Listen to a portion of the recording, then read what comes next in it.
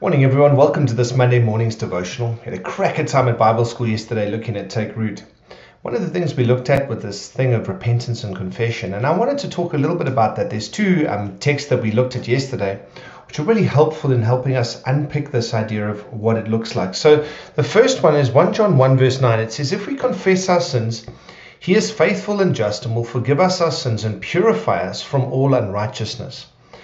And so here's the thing, like what we said yesterday was repentance is not for God's sake, right? Jesus has forgiven us. The cross has said it all. It's settled.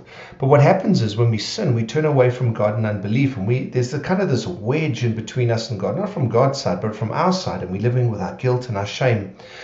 And so confession is part of repentance, because confession is saying to God that, Lord, I agree with you about what you say about this issue. I agree that it's sin. Right? Because too often I think repentance is, I'm sorry I was caught, rather than I agree that, Lord, this thing is sin. And it's sin in that you have said one thing, and this thing is the polar opposite of that. And so what I've done is I've chosen this thing over you. And I've chosen to reject your love and chosen to reject my relationship with you in favor of this thing. And so what's so beautiful is to go back to God and to be like, Lord, I'm sorry for what I did. I mean, the confession to God is not like letting him know. It's not telling him something he didn't know. He already knows. But as we confess, we agree with him. Lord, I'm sorry. That thing, yes, I agree it was sin. And what's so beautiful, it says he is faithful and he is just. So he's both faithful and just. So faithful on the one side means that he will help us and he won't reject us, but he's just on the other side, that he's not just going to sweep it under the carpet and pretend it's okay. He'll forgive us sins, but right, so he forgives us, but then he purifies us from all unrighteousness, and the guilt and the shame and that stuff goes. And so friends, if I can encourage you, when you feel like you've fallen, you feel like you've stumbled, and you feel like you've whatever it is that you've done,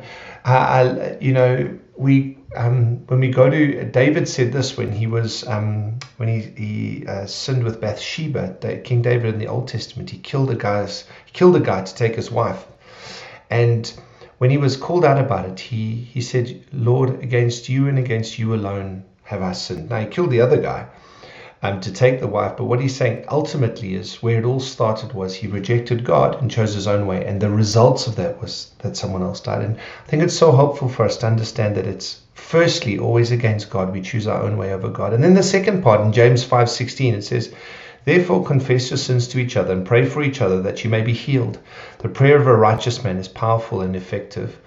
And when I was growing up, there was this weird kind of confession thing going on and accountability in the church where, like, I'm this young 20-year-old guy and I've got to go like confess all my secrets and all the things I'm struggling with to some 70, 80, 90-year-old guy I've never had a relationship with before. I don't know him from a bar of cheese. And it's kind of like forced confession. And I think the Catholics have done their thing around this as well. But confession outside of relationship is just weird.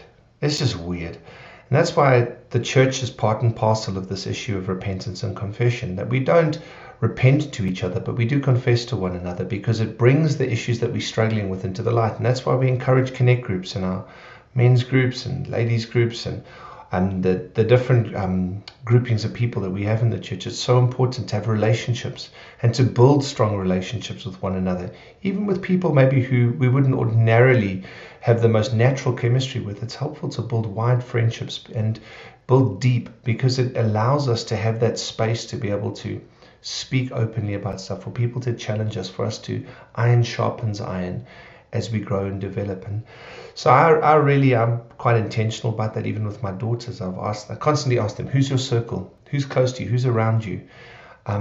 Because if you don't actively set your circle up and put people around you, and life just happens around you, and you can end up with the wrong people in your space. And with the wrong people in our space, what we do is we find ourselves putting up more masks than we do about being honest. And so we lose the ability to confess and to be honest about where we're at. And then we begin to stay trapped in sin. So if I can encourage us, this thing of confession, it's not weird.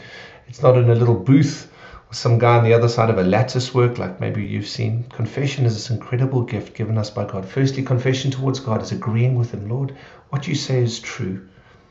Bring the change about in my heart. And then building relationships within the church that I can speak to. For me, I can speak to other men. Cindy can speak to other women.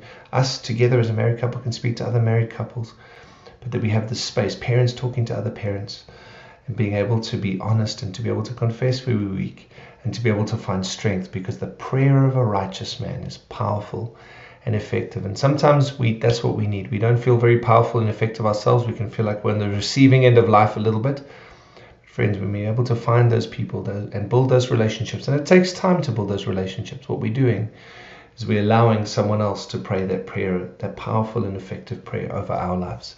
So I hope that blesses you. Can't wait to see you on Wednesday.